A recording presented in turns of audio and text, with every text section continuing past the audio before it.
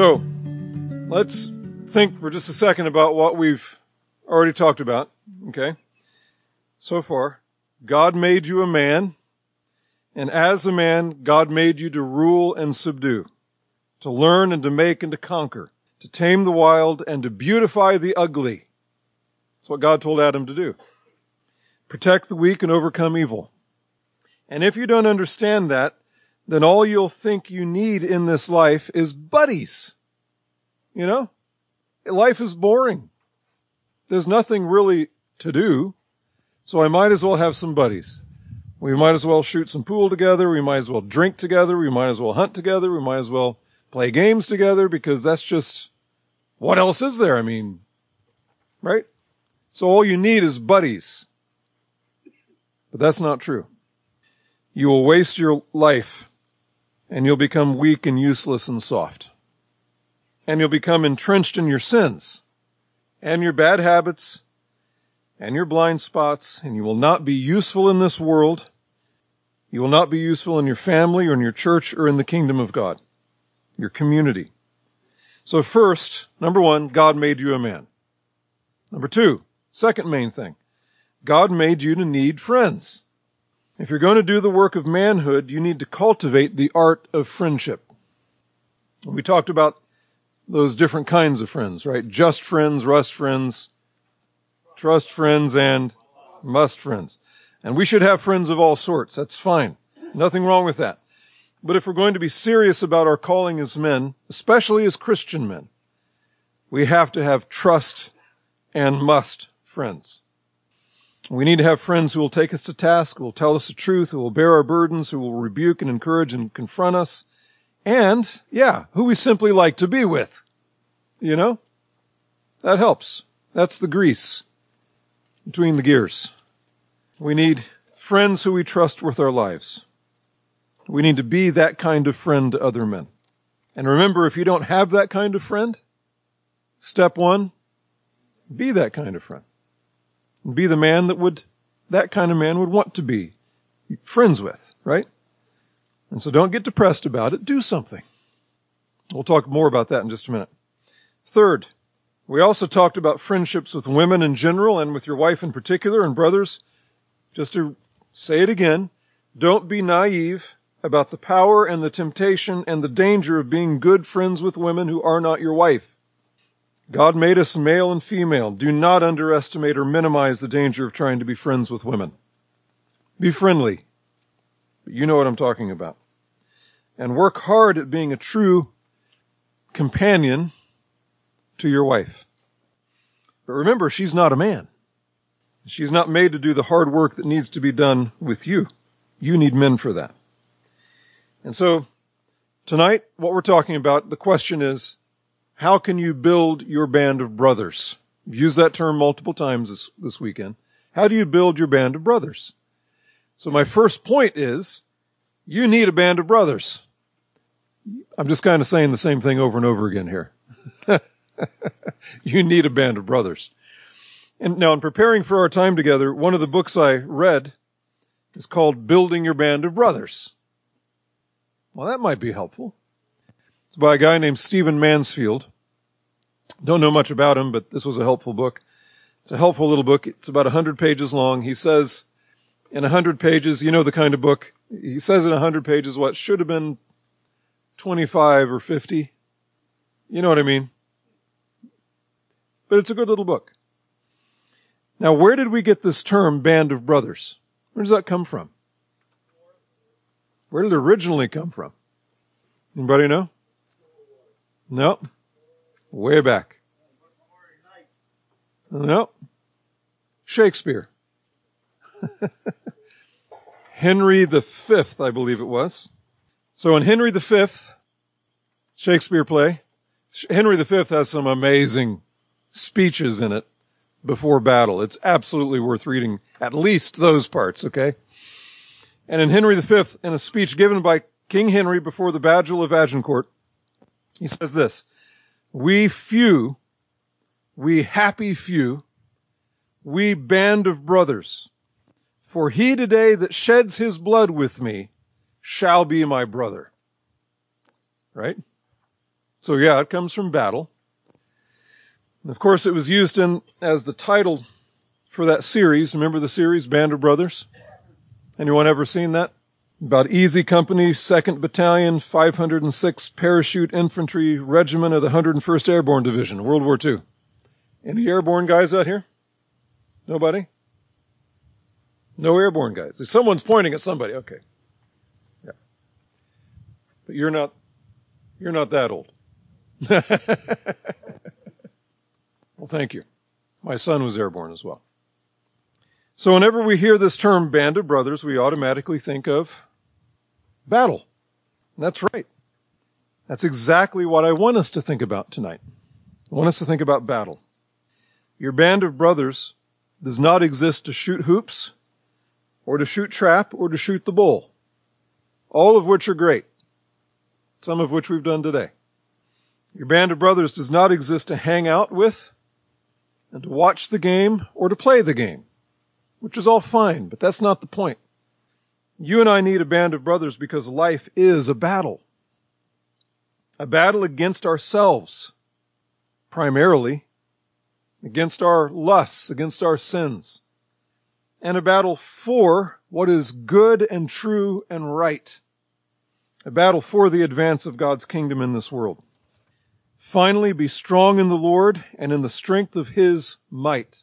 Put on the whole armor of God, that you may be able to stand against the schemes of the devil, for we do not wrestle against flesh and blood, but against the rulers, against the authorities, against the cosmic powers over this present darkness. The cosmic powers over this present darkness. Oh, that's easy. No. Against the spiritual forces of evil in the heavenly places. Therefore take up the whole armor of God, that you may be able to withstand in the evil day, and having done everything, to stand firm. That's what we're up against. 1 Peter 2:11. Beloved, I urge you as sojourners and exiles to abstain from the passions of the flesh, which wage war against your soul. This is a battle. Hebrews 12. Consider him who endured from sinners such hostility against himself, so that you may not grow weary or faint-hearted. In your struggle against sin, you have not yet resisted to the point of shedding your blood. He did, and we must. Life is a battle. The Christian life, by definition, is a battle. Is this the language of peace? Is this the language of ease? Is this the language of relaxation? No. This is the language of war. And it's a war that we're all a part of, and it is not optional. Warfare is the normal Christian life. For a select few, once you've enlisted, you're in. Once you've believed, you're in. If you're not experiencing anything of this inward and outward warfare, then there's something wrong. There's something very wrong. And we all go through times when we let our guard down. We become lazy. We go AWOL maybe, right? But that's not normal. That's not what we're made for. God will not let His soldiers consistently go away without leave. Being a combatant in this warfare is the normal life of a true Christian. I'm going to read some J.C. Ryle to you. You guys know who J.C. Ryle was? The bishop in the Anglican Church in England. He was a good man. Listen to what he says. The first thing I have to say is this. True Christianity is a fight. True Christianity. Mind that word true. Let there be no mistake about my meaning. There is a vast quantity of religion current in the world which is not true, genuine Christianity. It passes muster, it satisfies sleepy consciences, but it is not good money. It is not the real thing, which was called Christianity 1,800 years ago. 2,000 years ago, we would say.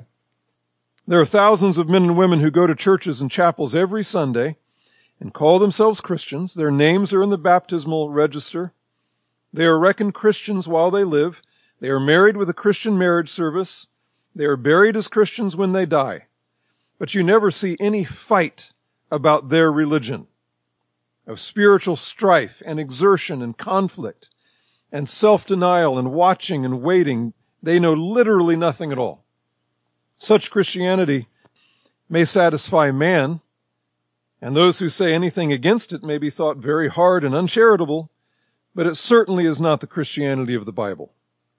It is not the religion which the Lord Jesus founded and his apostles preached. True Christianity is a fight. He says the true Christian is called to be a soldier and must behave as such from the day of his conversion to the day of his death.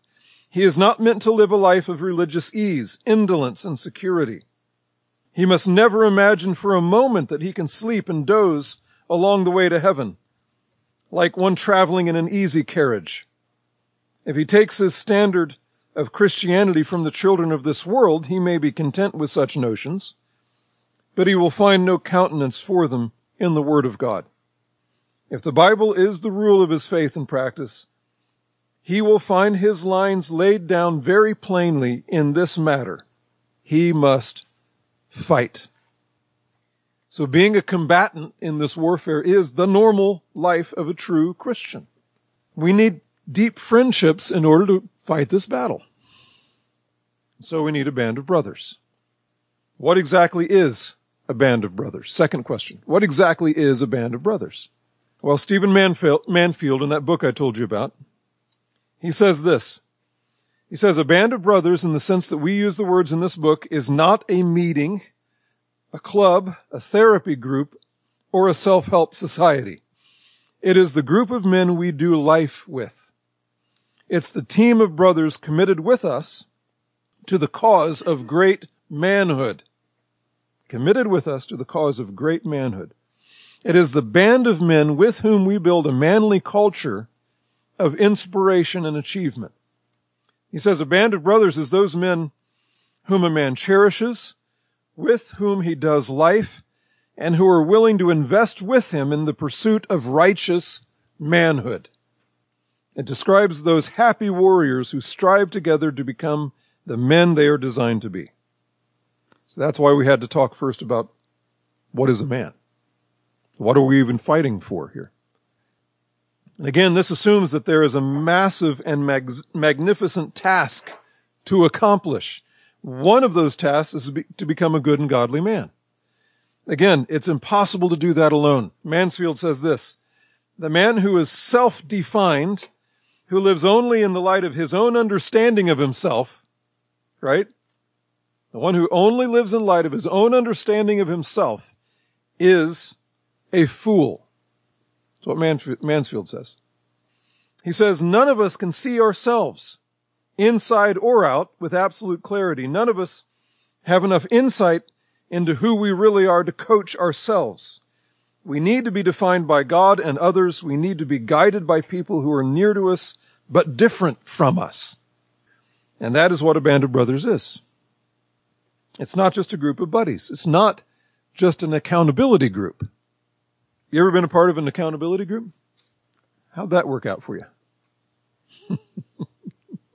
Here's what Mansfield says about this, about accountability groups. He says accountability groups are gatherings in which men tell each other what's going on in their lives. Sounds good.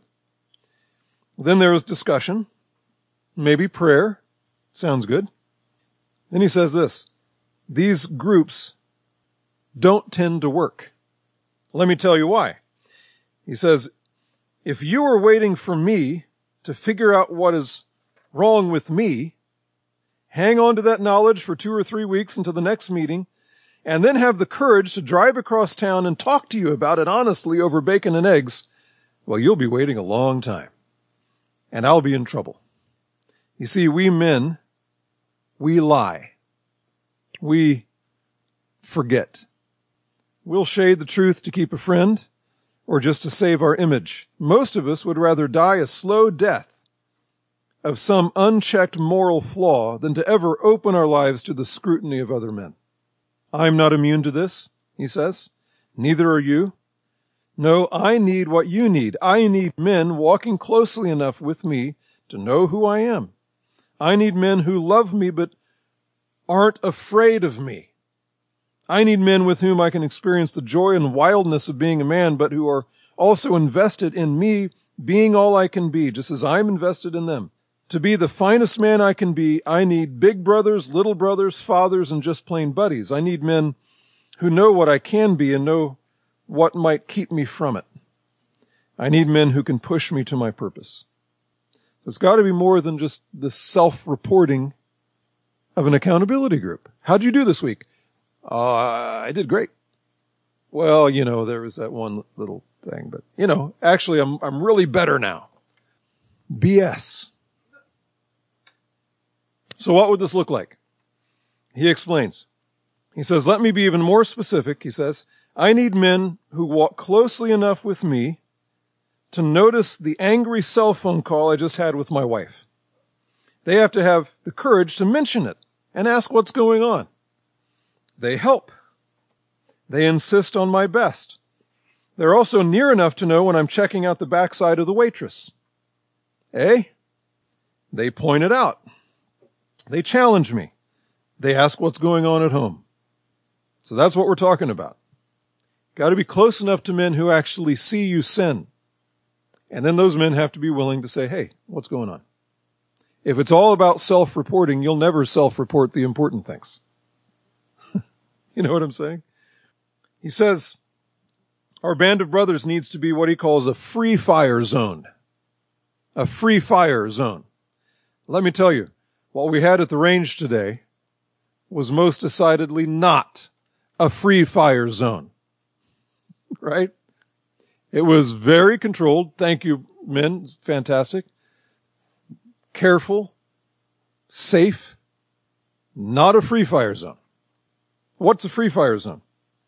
Free fire zone is the zone in a battlefield in which a soldier may fire freely, right? In which he may shoot as he deems necessary in the midst of the battle. Doesn't have to ask permission, doesn't have to wait for the command. There's an enemy. If I see him, I shoot him. This is what we need in the culture of a band of brothers. He says it like this. He says, when it comes to building a band of brothers, a free fire zone is created by an agreement among everyone in the band that anything that must be said to make a man better will be said. Period. Each man extends to his brothers the right to address what needs to be addressed to help make him the man God intended. So that's what a band of brothers is. A group of trust friends and must friends who love me enough to meddle. Love me enough to meddle. Who love me and my family enough to meddle. To not sit back and watch me ruin my life. Who love me enough to push me where I'm weak, to rebuke my sins, to call me to this godly, noble manhood. Now, wouldn't that be great? Would it? Be careful what you wish for, you might actually get it. It all sounds all great now, doesn't it? Doesn't it all sound great now? Yeah, that's what we want. We see how good this would be. But there will be times when you absolutely hate it. If it's actually happening. Right? You know what I'm saying? Because why? Because we're proud. You might say, hey, I didn't sign up for this. Oh, yes, you did. I don't care if you have a band of brothers or not. You did, in fact, sign up for this. You're a Christian. And so if you build a band of brothers that actually works, that's actually faithful to one another, there will be times when you resent your brothers. And you'll want to withdraw and hide from them. You'll want to lie to them. But you can't do that. And if your brothers do that, you can't let them. All right. Last question, number 3. How do we build a band of brothers? All right. This is what it all comes down to. What are we going to do? How do we do this? Well, first, start where you are. Literally. Here you are. Look around. You are here, surrounded by men who at least have one thing in common. Right now, you all have one thing in common. You know what it is? You're here. You're here. And you've heard everything I've said. I'm assuming that most of you go to church together, a church, not necessarily Pine Grove. So you actually do have a lot in common. One Lord, one faith, one baptism, one God and Father of all, who is over all and in all and through all. That's how the Apostle Paul puts it. That's what we have in common. Those are some big, big things. So start here. You have friends. You should have friends here. Now don't worry. That doesn't mean that all the men here need to be your best friends, your trust friends and your must friends. Remember, our Lord Jesus Christ had the circles of friendship. There will be men here you simply don't connect with. That's fine. Don't feel like, oh, I'm not friends with all of the men in an equal way. Who cares? Not the point. But at least you know that most of the men here share some very basic, very important common beliefs and goals and battles. So start here. Just think, who do you actually already gravitate towards? Who did you spend most of your time talking to today? Well, here's an idea. Maybe that's the beginning of a band of brothers, right? Who do you already hang out with? Who do you find it easy to be with? You need to start talking among yourselves in the light of this retreat, this advance. Yeah. Start talking among yourselves. Start being intentional about moving your existing friendships out of the casual zone into the free fire zone. It won't happen automatically. You've got to say, okay, I want to do this. Will you do this? Will you do this? Can we do this together? Let's talk about it. Make your terms, make your commitments, and start. Second, start suffering together. Start doing battle together. Start working together on a common mission. C.S. Lewis says this. He says, this is a key point about male friendships. He says, friends are not primarily absorbed in each other. This is one of the major differences between women friends and men friends. C.S. Lewis says women friends are like looking at each other, but men friends are shoulder to shoulder. Here's what he says. Friends are not primarily absorbed in each other. It's when we are doing things together that friendship springs up. Painting, sailing ships, praying, philosophizing, fighting shoulder to shoulder. That's when real friendship comes up. Just start being together intentionally with some work to be done, some argument to be had, some book to read, some project to tackle, some mission to complete. It helps if it actually means something. There's something actually at stake. There you'll find the beginnings of a band of brothers. This is why Aristotle said, to be a friend to someone, you must eat a sack of salt together. He meant we need to go through life together, thick and thin, meals, sorrows, battles, everything in between. We see this in Scripture. Remember, I read this last night, or sometime this morning. Kind of feels like last night. Remember the deep affection that the elders in Ephesus had for the Apostle Paul. Remember? They were weeping, they were embracing him, and they kept kissing him. Do you remember this? Now why? Where did that love come from? It came from doing battle together. The Apostle Paul says in 1 Corinthians, I fought with wild beasts at Ephesus. He fought with those men. Not against them, with them. The one time that old British men will cry their eyes out, old British men, the Stoic types, you know, the one time they'll cry their eyes out is when they're with their buddies from the war. That's how it works. Do you remember the deep love that King David had for Jonathan? Do you remember what David said when Jonathan was killed in battle? 2 Samuel. He says this, how have the mighty fallen in the midst of the battle? Jonathan is slain on your high places. I am distressed for you, my brother Jonathan. You have been very pleasant to me. Your love to me was more wonderful than the love of women.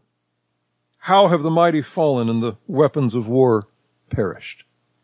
Your love to me was more wonderful than the love of women. Now, you know what fools say about those words, right? You know what they say, right? They say David and Jonathan were gay. And the only people who could possibly conclude that David and Jonathan are gay is people who have no concept of what? Battle. No concept at all. No concept of the bond that comes when men risk their lives together, when they do difficult things together, when they go through intense spiritual conflict together, when they bleed together. The only possible explanation that soft people have for this brotherly love is that they must be buggering each other. No. David and Jonathan had a friendship forged in common suffering and common purpose. And David could say, your love to me was more wonderful than love of women. Okay? This is another reason that you need man friends. Because there is a kind of friendship, battle friendship, that your wife can never give you and never understand. A couple of you have said your wife doesn't like the idea of you not being her best friend. We can all understand that, right? It feels threatening to her, right? But take some time. Help her. Help her. Don't be defensive about it. Help her to understand, honey, there's something different. Read this passage about David and Jonathan. See now, honey, were David and Jonathan gay? Is that what's going on here? Seriously, this would be a good exercise for you to do with your wife, if your wife is concerned about this. Honey, were David and Jonathan gay? Well, no. Okay. What's going on? Explain to her that there's something different about men who bleed together. And it doesn't supplant, it doesn't take the place of, it doesn't overturn, it doesn't replace your love for your wife. It's a different, totally different thing. I want to close with one more quote from Mansfield's book, okay? And then we'll be done. Here's what he says.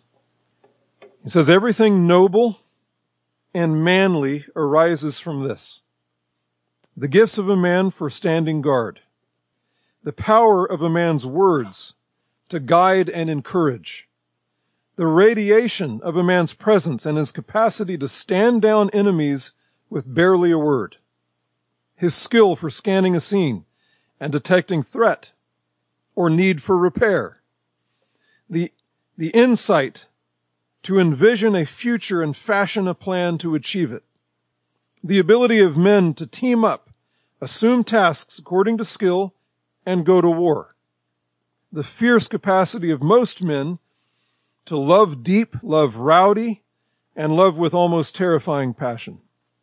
These are just some of the gifts that begin to emerge in a man when he decides to fulfill his calling to the glory of God. We got work to do. We got work to do.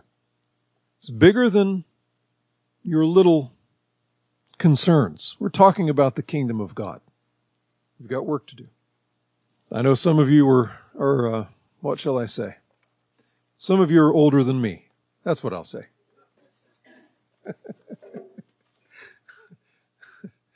You're not done yet.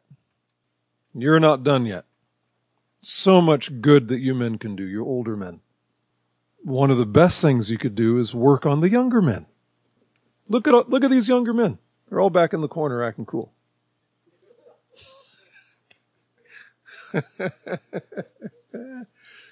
Look at these young guys. And there are many more in your church, in your churches. What do you old men you elderly gentlemen, what do you gray-haired men have to offer to them? So when you start thinking about a band of brothers, make sure you rope in some of those guys, the young guys. They need you. They need you. Some of them, you know young men who don't have fathers. You know young men who have fathers. You know young men who have good fathers. It doesn't matter. They need you. And you young men need them. All right? So we got work to do. Let's work on it. Okay? You do that? All right. Let's pray. Father, again, we call on you for help. We are weak and proud and blind, so often foolish. And so we need your help especially. And we need your help through the men who can help us. So please, we pray, help us. Help us. Not to walk away from here and do nothing. Even tonight. Help us to get this started and to do this work. Even if it's awkward, even if we are weirded out by it, please, Lord, help us to do it. We ask in Christ's name. Amen.